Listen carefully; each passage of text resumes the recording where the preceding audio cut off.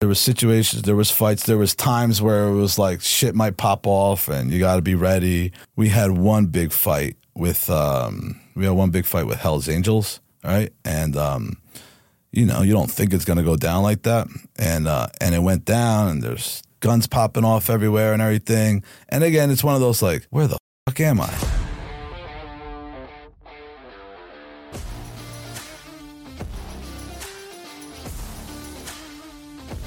Welcome back to another episode of Locked In. I have Felipe Santos here with me today to share his story of his numerous run-ins with the law, struggles with addiction, his time as a 1% biker, and how he was able to turn it all around and create a successful life for himself. I need to give everyone that subscribes to our YouTube channel or follows us on Spotify and Apple and always leaves us a comment or a review, a big thank you. It really does a tremendous amount to push our show out to more people, and I wouldn't be here without you guys, and I'm never going to forget that. So thank you again for all the love and support you give week after week, day after day, month after month for this show. We've grown tremendously because of you guys. And remember, if you want to stay up to date on more information on the show, give me a follow at Ian_Bick on my Instagram. Now sit back, relax, and get ready to lock in with Felipe Santos. Phil, welcome to Locked In, man. It's a pleasure to have you here today. Thanks for having me, man. I really appreciate it. Of course. We connected on Instagram, and you caught my attention when you're big jacked to the tattoos. That's always an interesting conversation when you have someone with the tattoos on. Yeah. Because, this is a video-based podcast, so people get attracted to that, and they see that, and it's always like a stopping point. Yeah. People get surprised when I have tattoos because I have the baby face, but my sleeves are covered. I was surprised when you had tattoos, so you're absolutely right. A lot of people are because they see me head up on TikTok, but then when they see like the full-length videos and they realize I have tattoos, they're always shocked. You put in the work. Yeah, because I don't really fit the part of like inmate or convict or whatever. But Phil, you have a pretty interesting story. I was doing a little bit of research, and from what you told me on Instagram, and I'm looking forward to diving into it today. Cool. Let's go. Let's do it. Where are you from? Where'd you grow up? Well, I was born in Newark, New Jersey, and I grew in the town next door, which is Harrison, but pretty much ran around in that area over there. Okay. And then like full family, mom, dad? Yeah. So my parents are Portuguese immigrants. It's a big Portuguese community in Newark in that section. So they came here, I believe, like in the early 70s. And then, my mom worked and my dad worked all the time. I have no brothers and sisters. It was just me. Oh, you're an only child? Yeah. How is that? Well, it's interesting because, people who have brothers are like, that must have been nice, but it was really lonely, right? And the thing is, my mom worked all day and my dad worked all day. So, and back then, we're talking about the 80s and the 90s, you let your kids out all the time, right? And so I ran the streets. That's where I started getting into that. I started looking for older role models, and it was in front of we had a basketball courts in front, and that's who I tended to gravitate towards. There wasn't any other options, obviously, but that's it led me into that. What was the neighborhood like? It was like, you want to hear something funny, right? So I didn't know how poor it was till I moved out. Mm-hmm. And it was like working class poor. Like everybody had jobs. Everybody, if you needed a car, if you needed sneakers. So we were fed. It wasn't nothing like that, but it was very urban. And there wasn't too many gangs involved or nothing like that, but it was definitely like a lot of my friends were in and out of jail all the time. So I knew that already. And so growing up, it was like, I can't wait to go to jail. Not that I want to, but just to say that I was in jail, which is crazy. Yeah, like a stripe. Kinda. Yeah, like a stripe. Yeah, like they'll respect me more because I had no brothers or sisters. I had nobody to protect me. I had to protect myself. So it was always fight or flight. And I wasn't a big fighter. When I had to, I wouldn't look for it. So it was always kind of just like, what could I do to get an advantage? How would you compare like your financial situation to your friend's financial situation at that point? I mean, my parents, so they came. We lived in a 10 apartment building, right? Which my dad eventually owned. He bought it with my uncle. So they would look at it like, wow, you own the building, but there was a mortgage. He wasn't really making money, and he was living there and everything. Like, they were good. They were all right. My parents put me in private school. I started getting in trouble a lot, so they were like, let me put you in private school. And I think I actually got in more, it was Catholic school. I got in even more trouble because all the other bad kids were there. but it was very similar in the sense of like what our finances were compared to everybody else. How would your friends describe you if we had them here today? Back then or now? Yeah, back then. Back, a wise ass, a big fucking mouth. I should get punched in the fucking mouth. Teachers, everybody was just like, you're going to be no good. You're going to, and they were right. You know, like I was setting it up so that I didn't know that. Look, I couldn't stay still when I was, even now I can't stay still, right? Whether it's ADHD or whatever it is, I didn't get diagnosed when I was supposed to. And thank God I didn't, so I don't use that as a crutch. But so I skateboarded a lot, right? I played ball a lot. I didn't want to go home. I always wanted to be out. And, you know, I got into trouble like that. You know, I looked for trouble because it gave me something to do. Mm-hmm. What was the first bit of trouble you think you got in that was serious? That was serious? I started getting in trouble in school. Like I started stealing. Stealing was my first like get high, right? I remember I moved from Newark to Harrison. I still remember. And it was kindergarten. And I remember my dad got called into school from work. So he was pissed that he had to leave because I stole a Hot Wheels car. One Hot Wheels car? One Hot Wheels car. But that was like the beginning of it. And then I just remember being a little klepto the whole time, like I got off on getting off. And then I remember in school, like it was Catholic school, so there was like fundraising and shit, and I would steal the donations. I knew where there wasn't a desk. I started doing that stuff. So stealing was definitely like the first time I was getting in trouble with a lot of that stuff. Why do you think that was? What was it for you? It got me out of me. Right, I got attention at it. Believe it or not, every time I got in trouble, my dad would give me attention. My dad would beat the shit out of me, and listen, I deserved every one. Right, that was just his way of dealing with it. But it was almost like I got to spend time with my dad, and then afterwards he would feel guilty, and then he would just like I skated if I wanted a new deck or some shit like that. After a couple of days, he would feel so bad. Back then they were like $50. He'd give me $50 to buy a new deck. So I also developed the skill of manipulation. And but absolutely, it was attention. You know, I just wanted. I got high, and like getting off, right, the adrenaline, and then I also got another reaction in getting the attention of somebody when I couldn't get it otherwise. Mm. And what about how was your mom in all of this when you were stealing and we heard about your dad's reaction? What was your mom's reaction? My mom worked too. My dad was definitely he dished out the discipline, right? My mom would tell him. My mom tried to protect me. She tried to help me the whole time. Like they both did. They did the best job that they could, you know? I took them hostage, man. That's the reality of it. There was no, you know, my dad came in when he had to, but I took them hostage. Do you have kids now? I do. Do you handle your kids the same way your parents did? If they were to go down the same path that you did, would you handle it the same way? Listen, the answer is always, well, not always, but the answer is no. But there are some things that I took away from it. Like I don't hit my kids, right? I'll smack.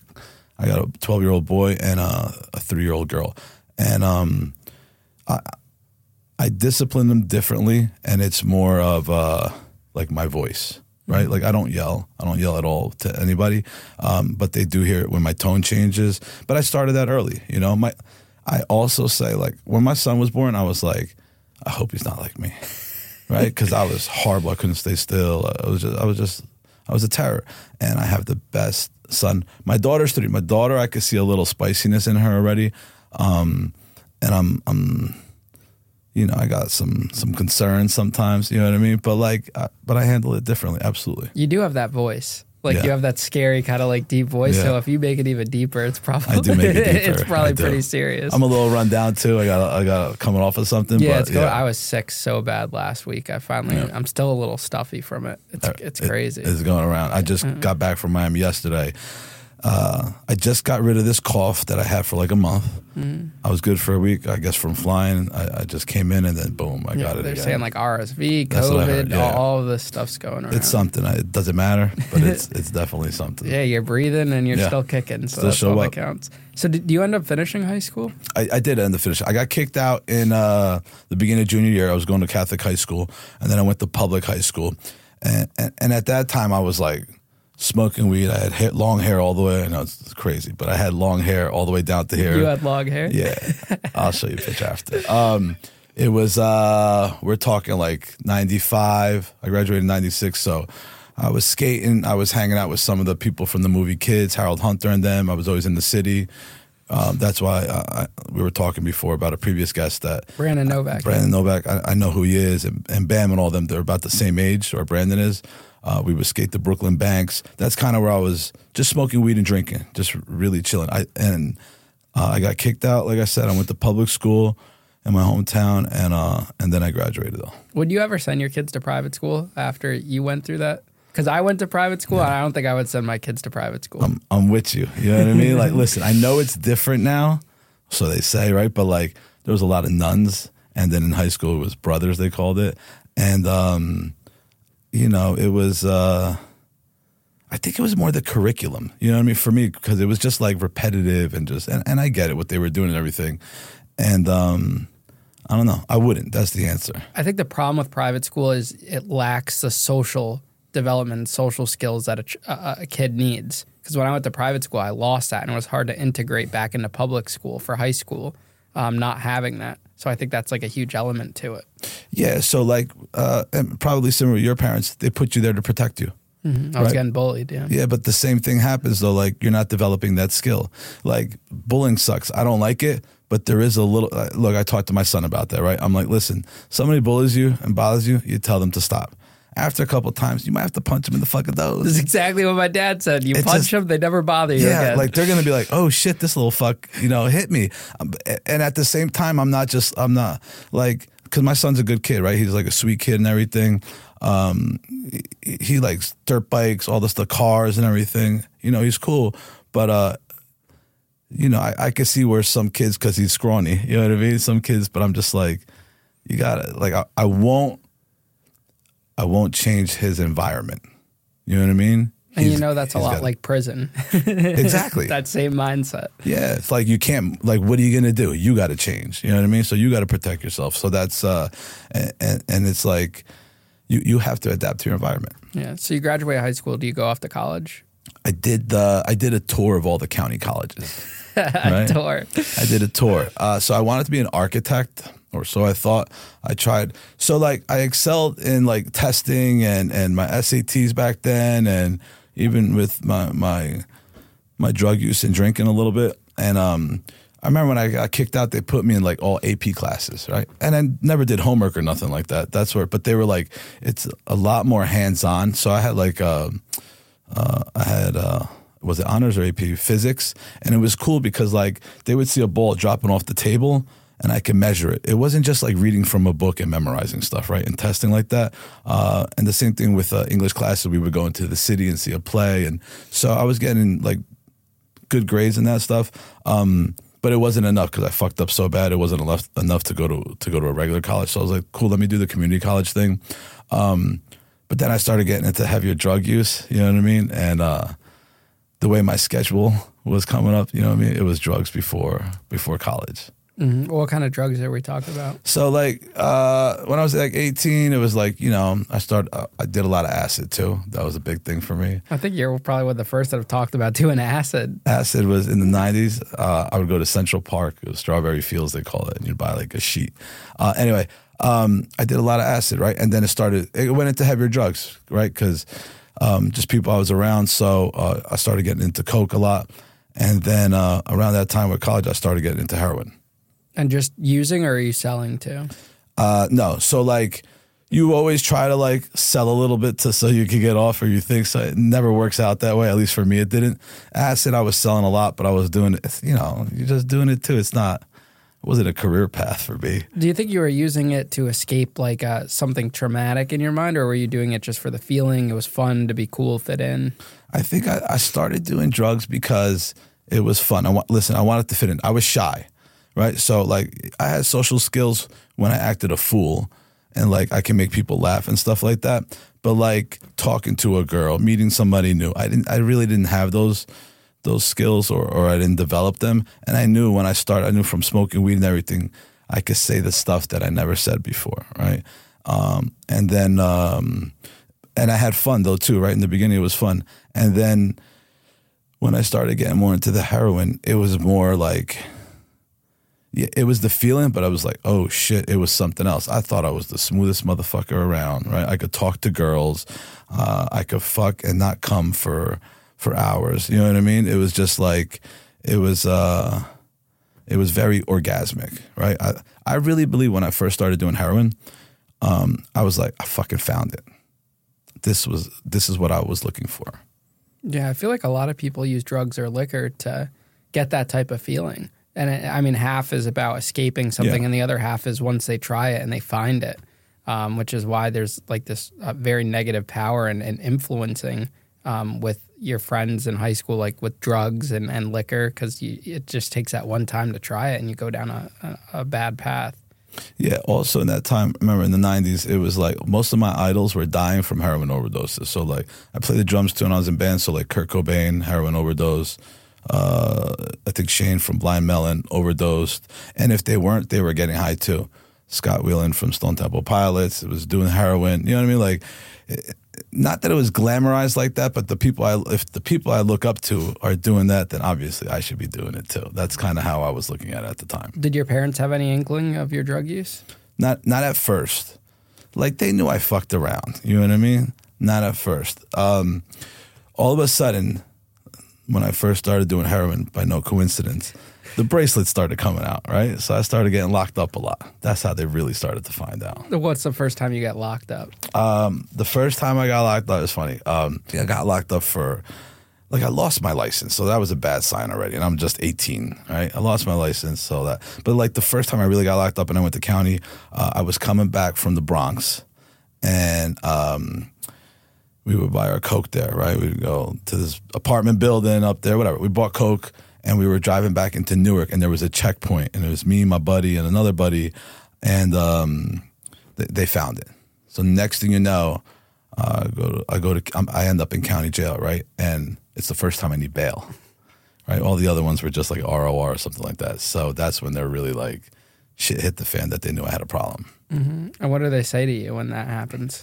Well, the first thing is like they put the house up as collateral to get me out, right? And like they were pissed. There was, you know what, like, I don't like they were pissed, you know what I mean? But like, I don't think they knew, and I don't think I knew how long of a road this was going to be. They were just like, let's get him out and let's figure it out. Yeah, good parents. Yeah. Listen, my parents were great. It's like pros and cons, you know what I mean? Did they enable me? Maybe if they cut it off, I would have got, who's to say? But they were phenomenal parents. Were you working when you were in and out of college, hopping around? I was. I always had jobs. You know what I mean? Like I hustled. I did something. I stopped that. I ended up going to Lincoln Tech, which is for automotive because I liked cars. So I started, working in the auto industry. What else? I was a barista. I was like, You're a barista? Yeah, because you get tip money and shit. I know. I didn't look like this at the time, right? But what else did I do? Some construction, some bullshit like that. Nothing really that held it together for a long time, you know? Yeah, so that was like late teens, early 20s? Yeah. And do you end up getting your college degree at all? No, never. Like, I just hopped from one to the other. Like, I learned... It was funny because I was like in an architecture class and I was already doing heroin and I went to go get heroin and I got beat. I went to Newark and I got beat, right? So I went to school and then I'm like, fuck, my back's starting to hurt, starting to get pains. I'm like, what the fuck is it? I had no idea. And I'm like, I went to the bathroom and I'm like laying on the floor like spasming. I'm like, what the fuck? I went to the professor. I'm like, yo, I gotta get the fuck out of here. Didn't even cross my mind. I'm driving home just like, I get home and I'm just like, what could I take Tylenol? And then I'm like, I heard heroin is just like a pain reliever. You know what I mean? And so like I ended up getting $20. I think I went to my dad's job or something. And I went and I copped and I got some. As soon as I did it, I went, oh, fuck. Like it clicked like I have a habit. You know what I mean? And it's like, because I knew heroin, I didn't know all the details, right? My buddy gave it to me and I didn't know you could get sick from it. So once that happened, school, it went just I had another job. School just went right out the door. And then that was, what would you say, like the full blown addiction aspect? That's when it really started. Yeah, like I was just sniffing it back then, and you could sniff heroin. Yeah. Oh, I didn't know that. Ready? So on the East Coast, you can sniff heroin. On the West Coast, it's more like black tar. In Florida, because I've been there too, is a mixture of both of them. But yeah, on the East Coast, you can sniff heroin. Okay, is that safer than injecting it, or it doesn't? You know what? It's like Coke, right? So like you could sniff Coke, you could smoke Coke, and you could shoot Coke. It's the same thing with heroin, right? So you could sniff it, you could smoke it, and you could shoot it, and each one is a different level, right? As soon as it hits the bloodstream, once you do it intravenously, it's over. I mean, you could drink alcohol, you could shoot alcohol too. Okay, so what happens next? You're using, what are you doing to, I guess, make money aside from the odd jobs? What kind of trouble are you getting into? There's stealing involved always. You know what I mean? I'm like manipulating, scamming, robbing my parents, fucking blind all the time. You know, just when you're a drug addict, like full blown, like it doesn't matter. You're just like, not even one day. It's just one fix to the next. Then what happened was like, I was like, cool. How do I get the fuck off this shit? Because I didn't want to be a drug addict forever, right? I wasn't like glorifying it. So that's when it started getting more into like, you start hearing about how to get off. So first my buddy's like, yeah, if you take Xanax, you could kick fucking heroin in 4 days. So I did it, but now I got a Xanax and a heroin fucking addiction. Then he's like, hey, you could do methadone, right? So now I got a methadone and a fucking heroin addiction. So like, I'm just like culminating all this shit because I'm not looking to deal with the root of the issue. I'm looking just like the symptoms. And I'll fast forward a little bit. So I'm getting locked up a lot. Right, so I'm getting all these little felonies, a lot of county stuff, in and out of jail. I'm getting used to it, which is not fucking good. And then I start shooting it, and then it's just like, it's all fucking over. I'm like hanging out in the projects. You know, just I got no car. I'm not homeless because my parents always let me stay there, but I would stay more in the projects just because that's where all the drugs were than anything else. What do you think the root causes were? Now that, you know, you made it through to the other side and you look back on it? The root causes. I didn't know how to focus all this energy that I had. Right? I focused it on all the bad things. I didn't learn it, whatever. It's, you know, like, to this day, like, there's certain things, like the instant gratification. I kind of always looked for that, and you know, I think that was definitely one of the things that led me into it.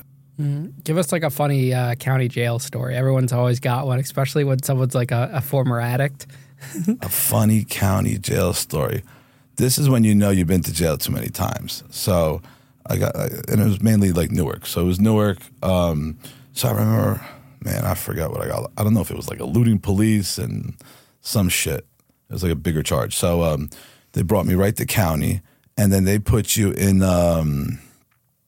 you know, it was the second floor there. It was like the med unit to watch over you, right? So that's where you get your pills and all that other shit. So then they're like, cool, they're going to send me to I forgot what it was, quarantine or some shit like that, 4th floor.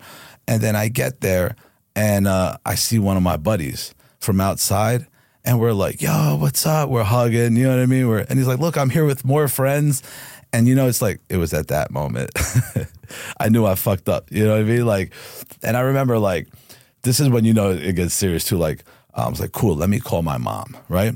And so, like, he's like, don't worry about it. Use the phone right here. So I used the phone, and then these other gang members, it was their phone. You know what I mean? So it started to get a little, you know, it almost blew up. Like, it went away good, but, like, I didn't know the dynamics of jail that much. Like, I knew a little bit of it, do you know what I mean? But I didn't know, like, whose phone that was, whose toilet that was, especially when it was in a big quarantine unit like that.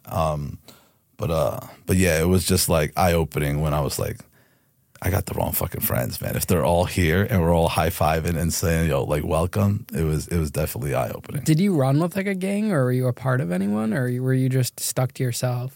Listen, I ran with other junkies. What happened later is, like, I started getting into, I was always into motorcycles, and then I started getting into the biker scene. You got into a biker gang? Yeah. Really? I was in that for like 10 years. You look like the biker gang. I know. I fit the mold, right? Is that where the tattoos come from?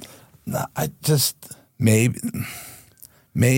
Like, I started getting tattooed before that, but it was definitely like, remember, that was my role model, right? Like, outlaw, gangster, do what the fuck you want to do. Started with skateboarding, you know what I mean? It was, skateboarding was not what it is now in the sense of like accepted. I remember the town next door to me, if you skateboarded, they would take your board. Like, it was against the law to skateboard over there. So it was still like, you know, and tattoos came with the territory. And then, again, my role models, right? I've seen all these guys riding motorcycles. I'm like, that's fucking cool. And you guys get fucked up. I'm like, oh, that's... How do you get, like, initiated into a biker gang or linked up with that? Because you can't just, like, approach them and say, hey, I want to join, right? It was different for me. Like, I knew some people, right? So I knew some people from the projects, right? And it was like a mixed race a biker gang. And look, I was looking for brotherhood. Just like anybody that talks about gangs and stuff like that, usually you look for brotherhood. I look for these people. They not only got respect, they demanded respect. And I was like, cool, this is my in to get in it. And I was still getting fucked up. I managed to get a bike together. And, you know, like anything else, in the beginning, it's really fun. So you have to bring a bike with you. You have to have your own bike. So the rules are, the bike club I was in, right? It started in the 2000s. It eventually became a 1%er bike club. But first, it was like, you need a bike to get in. That's first and foremost, right? But then the rules are, when you're a 1%er bike club, is like, it has to be American made. So it has to be either a Harley or a Victory. And we tend to go more with the Harleys. And then there's other rules and stuff like that. You know what it was? Like, initiation, I think it's like for anybody, it's they're going to initiate more the people that they have to test that they're unsure about.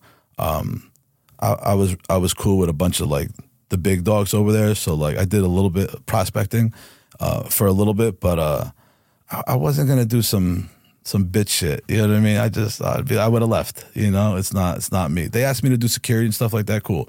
But if it was some bitch shit, like I wasn't that guy. So what does the term 1% mean in that? Because we hear that at 1% biker gangs. So we're not the other 99%. All right. So 1%er is an outlaw biker club. It's, you know, you have your own set of rules and everything. You have a book that you abide by. You have meetings. We call it church. You know, and you're on the fringes of society.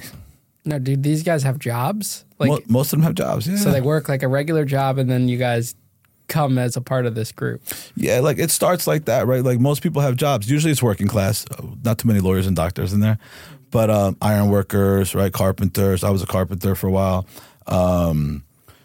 Utilities, stuff like that, right? Mechanics, working class. And it is a brotherhood. You know, there's another aspect to it too, right? And it's like anything else. It's like prison. You could be over here on this side, or you could be all the way to the right doing some other illegal shit too. And they tolerated drug use as a biker gang? They knew I got high. I just didn't get high in front of them.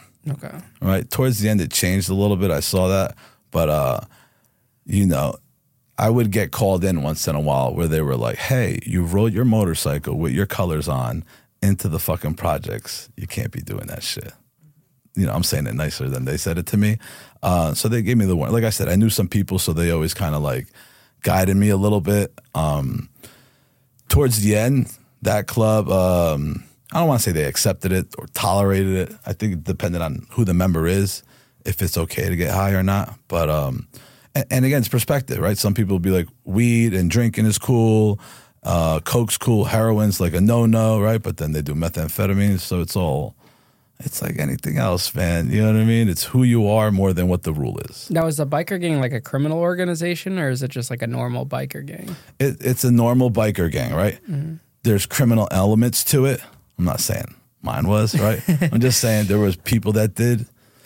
There's people in school that do crimes. You know what I mean? Like, as a whole, who I belong to, that's not what they're for. But listen, it is territorial, right? Like, we had lots of big fights with other national clubs trying to like take our city, and we were all from Newark, right? So like that was our thing. So when other you know, it's like when you're a kid and you know, you go to the town next door, you end up fighting for the girls or some shit like that. You know, it's or in prison or anything else. So it wasn't like you were extorting businesses or doing like that? Listen, Yeah. I wasn't doing none of that shit. You know, I really just wanted to ride and hang out and party. And I still have some great friendships in that. I didn't really go on the illegal shit just because, look, I had a couple felonies already. So I know like the next time I get locked up, the judge wasn't going to look me. So I kind of like stayed away from that shit. And I was already doing the drug thing. I was more focused on that. Was law enforcement down your back as a member of a biker gang, like wearing the patch and being out as a group? Like they were, but not like that. You know what I mean? Listen, we would see like feds watching once in a while, you know, especially when we had big events and we had them with other national biker clubs, you know, because they're watching them too. So like I knew they were watching. I would hear rumblings, you know what I mean, of stuff like that, but they really wouldn't, unless you do some dumb shit, they really weren't messing with you. Mm-hmm. You guys like go cross country and stuff? So I went all the way to Miami. On the bikes? Yeah, on the bike in March. How long is that? So I left in March, which was snowing back here. It was like 2014. So it's like we rode till Georgia for like a day, somewhere around there. And once it gets dark, you kind of like hit the hotel. So you don't want to ride at night. And then it took us another day to get to Miami. And you guys just drive all day? Yeah. It's fun.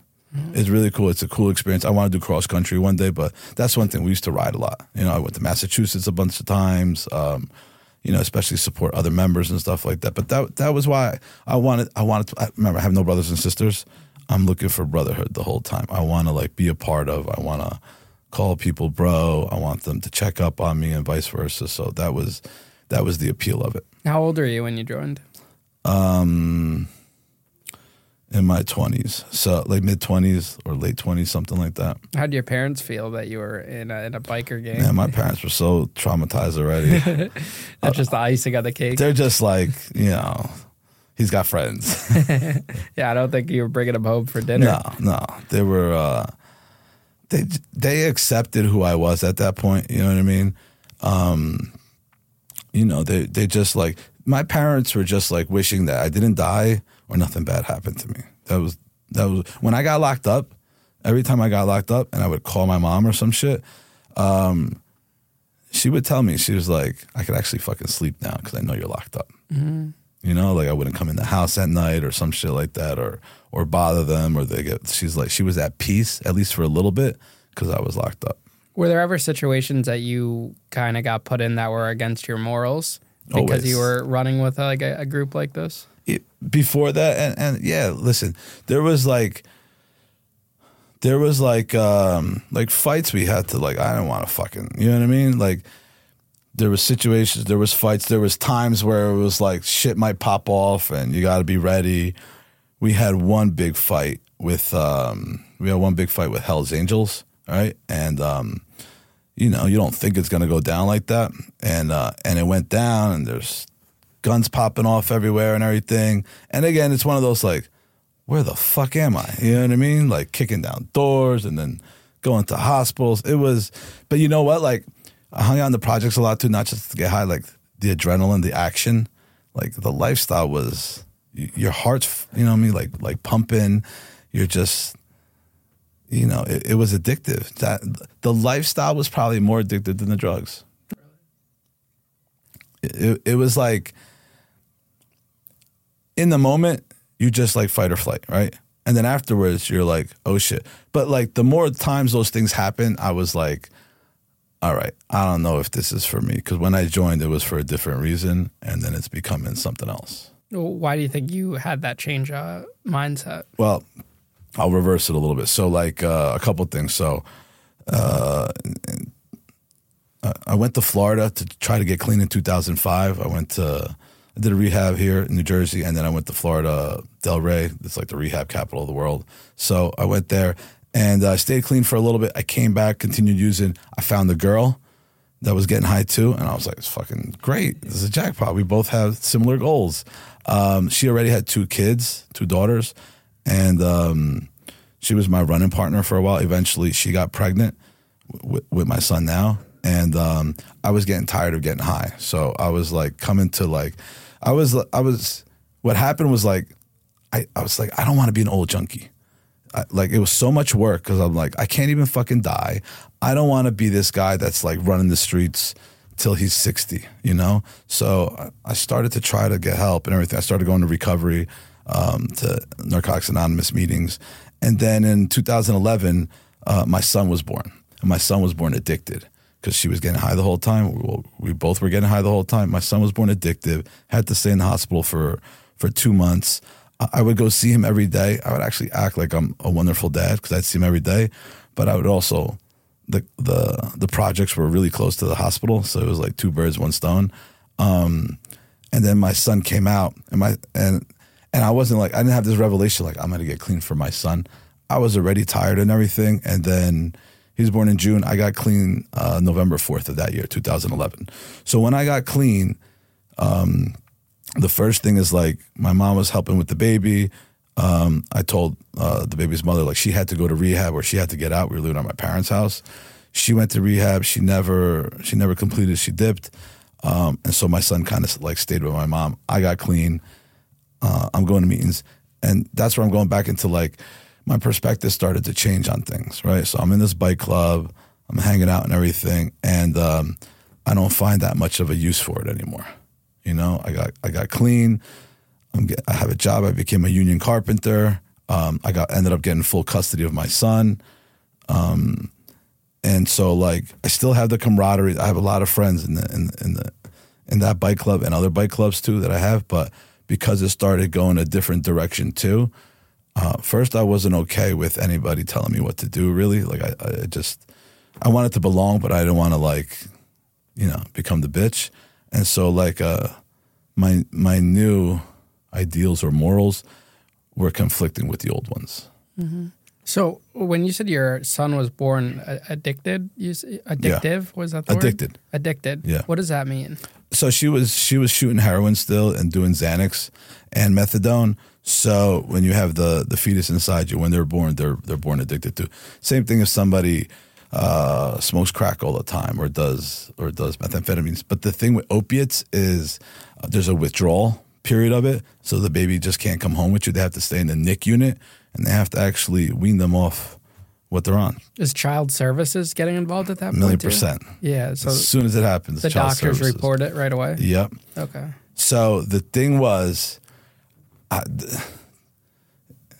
forgot exactly how it was, but like I manipulated something because I was the father, so they had no right to test me, but they tested her. So technically the baby could kind of like stay with me. It worked out where we brought the baby home, right? My son. And then within a few months, she made her decision to keep running, and I didn't. And so, do you think you should have been allowed to bring the child home? Yeah, because I don't think the other options are like my parents helped. You know what I mean? And they were there all the time, every day. So I do believe it was the best decision. And what are some of like the health ramifications he's facing now, if there are any? That's always up to, like, I don't see any. You know, he's a good kid. I think it's just like he knows my history. He's been to meetings with me and everything, so we talk openly in front of him. He understands the whole thing. He's 12. I don't feel guilty about it. Like, it's just like I'm not going to let that, you know, change my life. I'm in such a different part of my life where it's more positive and everything. We focus on that, and even with my son. So I don't think there's any ramifications of it. Are you worried he might fall down that path too? I mean, he's got the gene, right? And my daughter too. Him, not so much. My daughter, it's one of those like, I don't want it, but it's like maybe. You know, like I'm watching out more for her. How's that? Than him. But again, like the relationship I have with him, and I've seen, the thing is like going to meetings all the time, and I constantly go, people talk about their kids, and some are great kids, and some end up picking up, right, and start getting high too. And it's like there's no, you know, right or wrong of how it happened. I just have to be vigilant, pay attention to it. I'm also not going to rob him necessarily of his childhood and growing up too. I'm sure he's going to taste alcohol. Not sure, but like he might smoke some weed. I just rather be there for him and communicate with him. Here's the other thing. He knows we have such a good fucking time now and everything that we do, that getting high or drinking isn't going to make it better. Yeah. I mean, a lot of it comes down to the parents, right? Sure. How they raise their children in that environment. But I mean, then you look at it, your parents didn't raise you in necessarily a bad environment. Maybe the neighborhood was bad, but do you think if you lived in a different neighborhood, you would have ended up differently? Absolutely. It's almost like A and B test, right? So my cousin is 1 year older than me. We both grew up in the same big tenement building in Newark. We moved to Harrison, which is working class. He moved to another town, which is more suburban. Both went to Catholic school. He went to Columbia, right? And then he went to University of Pennsylvania and became a corporate lawyer. And now he runs a bank, and I went the other route. And you think that's solely directed? No, but I think it plays a big part because my environment was like that was available. And where he grew up, and I remember going there on the weekends, hanging out and sleeping over, it didn't exist. Like the options, you know how it is, like you'll find whatever you're looking for, but I believe that like I would have known to be looking for it if I lived there.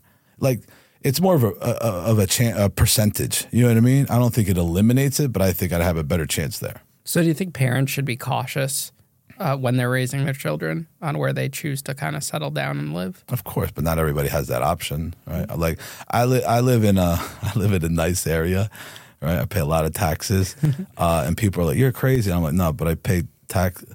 The reason I pay high taxes is because I like my neighbors. I pay for my neighbors, and my son goes to great school system, public school system there. His friends, I look at it, right? We live in an affluent area. I look at it and I see his friends, and I'm like, the shit they talk about and compare and what their parents got and shit, I'm like blown away. But at the same time, I'm like, that's why the fuck I do what I do. That's why we moved. That's why I bust my ass and hustle to make sure, not just give my son everything, but just like, you know, provide these opportunities. Because growing up, I knew there was only, it's what I knew, that there was two options. It's almost like you're a cop or a criminal, right? Like cop, construction worker, or criminal, and you hustle, right? My son has that many more options, right? Just in terms of whether it's school, whether it's entrepreneur, he's into like a lot of business stuff like I am, right? Or he wants to go the corporate route. He has so many more options than me. And so 2011 is the year you get clean. Yeah. Up until that point, how many times do you think you got arrested, and what was like your longest jail sentence? I did a lot of small little county bids. I know I have 18 felonies. 18? Yeah. And the thing is like, they're like 18, but my parents helped me out a lot, right? In the beginning, like lawyers, and back then it's still like that. It's who you know. So the attorney we got was like, knew some judges, and because they're trying to get me out of it. After a while, my parents were like, we're not bailing you out. You actually need to go to jail. And so like they started piling up arrests. I don't know.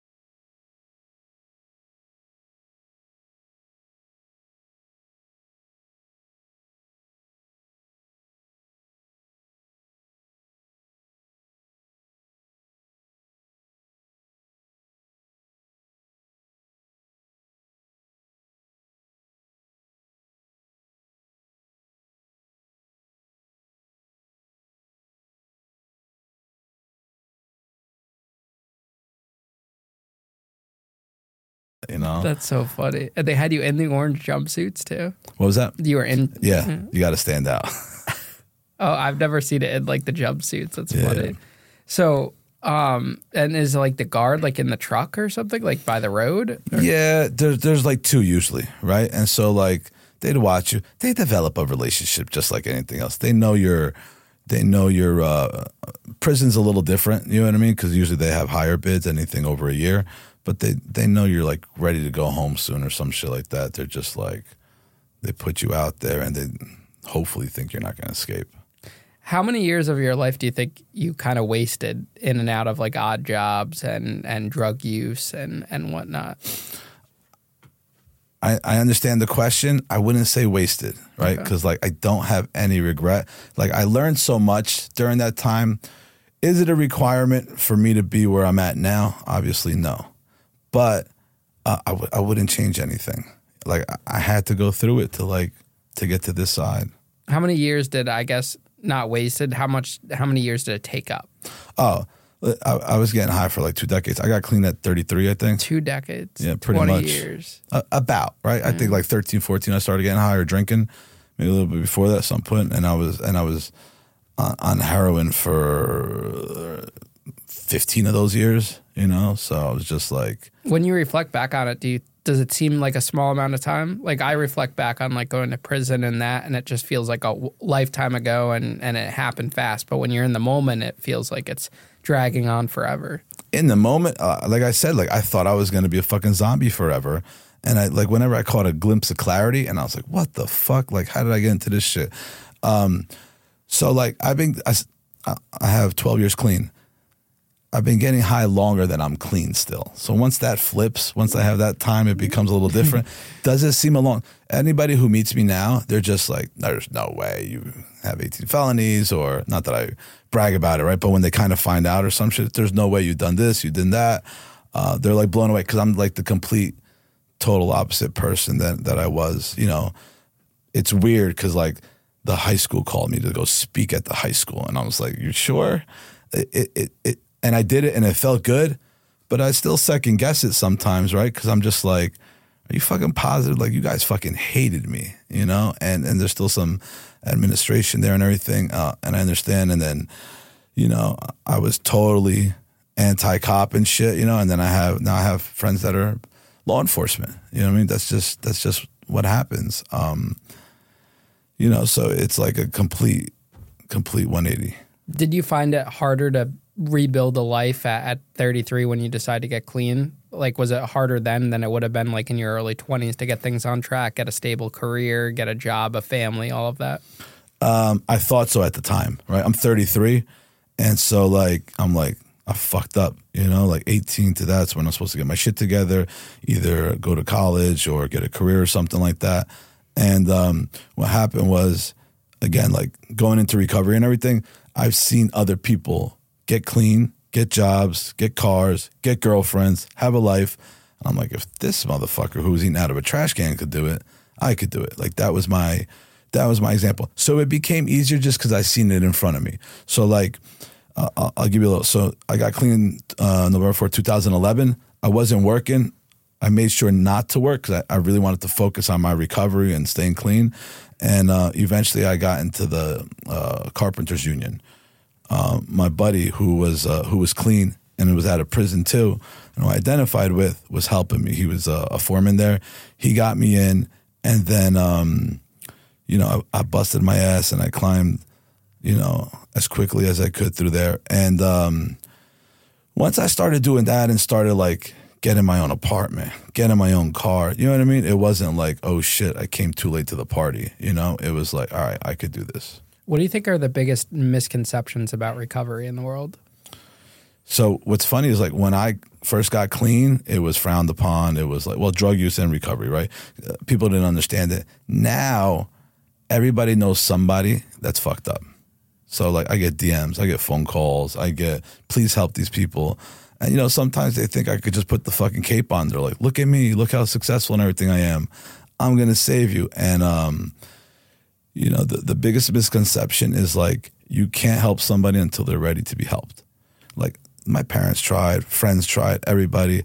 I went to every rehab. I did some weird fucking procedures that I never heard of, you know what I mean, to get clean. And until I was ready to get clean, I couldn't get clean.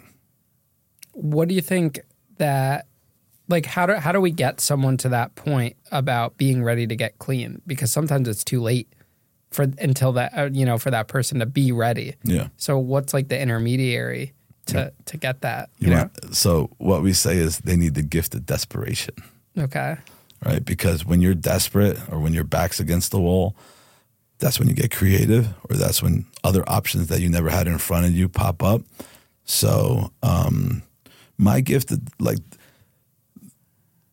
the gift that was given to me of desperation, it's different for everybody. You'll hear like some people say like they hit a bottom, right? Rock bottom or this. The problem with a rock bottom is there's always other levels underneath it. The rock bottom for you is probably not the same as me. There's certain things that you won't do and certain things that maybe I would do. Mine was like I had a big hole, right? And I just like, I felt like I had no soul. I felt like I was just a body and everything. And so like I knew it for a while and I tried and I didn't want to live like that no more, you know? Because I hit all those other rock bottoms before. I've been to jail, right? I OD'd a couple times. I was revived. I had a son that was born addictive. Those are really easy for a lot of people. Like if my son was like that, I changed my life. If I ever got locked up, I changed my life. All those consequences didn't matter until I made the decision that, all right, enough's enough and I want to get clean. But it needs to be before the person dies from their addiction, you know? I know we say that they need to be desperate, but sometimes they can't get to that point of desperation before passing. Yes. It's tough, you know? It's tough. Like I earned it, right? I earned my seat. I put in the work. I was going to 3 meetings a day, not because I thought I'd get smarter, but just I didn't want to go home and be by myself. That was my biggest thing, right? So, you know, and I went to meetings and I took commitments and I've spoken in jails and institutions and all that shit. Not to like, and I really don't ever say shit like that because I don't want to, you know, put it out there. But in the sense of like, that's what I needed to do for me. I needed to get into the service work. I needed to do it. But in the sense of like how, like, what's the big sign or some shit like that? That's the thing. There isn't one. That's what's so frustrating with parents and everybody else, or when you see loved ones that are struggling out there. You know, some lady selling her body or some shit like that to get high. How do you stop that? Isn't that desperate enough? When you're in it, though, you don't know it. You know what I mean? And then you've done so much shit that you're just looking for the next fix, not to think about all the shit that you've done before, and you get caught in that vicious cycle. Yeah, no, it's tough, and that's the world we're living in right now. And it always makes you wonder, like, why it works for one person and it doesn't work for the next person, and why someone was able to make it and the other person wasn't able to make it. Listen, I have friends that are locked up. I have friends that are dead. And, you know, and I'm like, how the fuck, why me? I don't question it like that because I just took the opportunity and like, cool, this is my door and I've been there before. But a lot of times they're like me. So the thing with it is like, I knew when I got clean, I didn't want to be mediocre. Like I knew I wanted to get clean and be happy, right? I didn't want to be miserable. I didn't want to be angry. I didn't want to be mad. That was a lot of work. And if those were my conditions, I might as well still get high. So I knew I wanted to get clean. So I knew I wanted to change my perspective on my life. So I also knew I have this one opportunity, right? I got clean. What am I going to do with my life? And that's where it switched with me. So I started doing more personal development. I did like Tony Robbins. I still go to him. I went to outside things. I got a lot into business. I met my wife in recovery, right? She was like a year after me or something like that. And we've been pulling it together. And just like, I wanted to be successful, not monetarily, but just like in life. I wanted to make sure like I'm taking advantage of this second chance. What's your life like now? My life like now, it's amazing. It really is. You know, I travel the world, whether it's business, vacation. The shit that I was looking for when I was a kid, the freedom to do whatever the fuck I wanted to do, I almost have it now. Like I'm pretty close and doing it the right way, which is just like incredible. You know, some people are like, hey, do you think you switched your, all the effort and everything you put into getting high into what you do now? I don't have the answer for that. I don't think it's exactly, but I do think like whatever I focused on back then is what I got, and whatever I focus on now is what I got. And look, I surround myself with positive people, solution-based people, people that are going to pick me up when I'm down. I don't need a cosign from anything else. So like I'm very selective of who's in my circle and who's around me. And I also want to make sure I go into other circles to just ever keep expanding that. What are takeaways you want people to learn from your story? Or even if your kids were watching this one day? What's crazy now is that like, I don't know if it's a movement or some shit. I'm starting to see that like being clean, not getting high, not drinking, it's like a superpower, right? When I was growing up, it was like, okay, it's cool to drink, it's cool to get high, like the artists were doing it and everything. Like I'm starting to see that movement, and obviously it's because I'm clean too, but like it is. I have this clarity, I have this superpower where I could see shit where it's not cloudy or nothing like that. And I have more fucking fun now than I would have had getting high at my best time. Yeah. And that's why it's important for people to hear that, so they know, like they can look at the people that are having fun and know that, like I'll put it like this. A lot of people comment on my stuff and like I'll read some of the comments where it's like, it's cool that you've been able to take prison and turn it into something like this.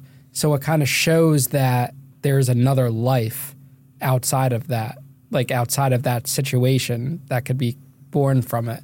And it gives people, like, it shows that there's something better. Yeah, like I said, like I didn't get clean to just not do drugs. Like I was like, if I'm gonna get clean, I really want to be fucking happy. I really want to do shit, and I want to like not like I want to go here because it's still like part of that 1% club, the biker club, part of this, part of that. It's still like, how far could I go, right? And that's where I'm at now in my life, which is like. Cool, I've done this, I've hit this milestone, we have these businesses, we're financially successful and everything. What else could I do? How far could I go? And I also believe, like, I didn't sign up for it, but I believe I am an example, right? I believe that people could look to me, and I get a lot of DMs like that. They're like, yo, keep going. Somebody from high school that I barely remember who it is, she's like, hey, you probably don't remember me, but your story helped me, and I was showing this to somebody else who's struggling. Right, so by me being successful and proving it and doing it, helps somebody down the line. Right, if it helps just one person, I'm blown away. Were you able to just walk away from the 1% biker club? No.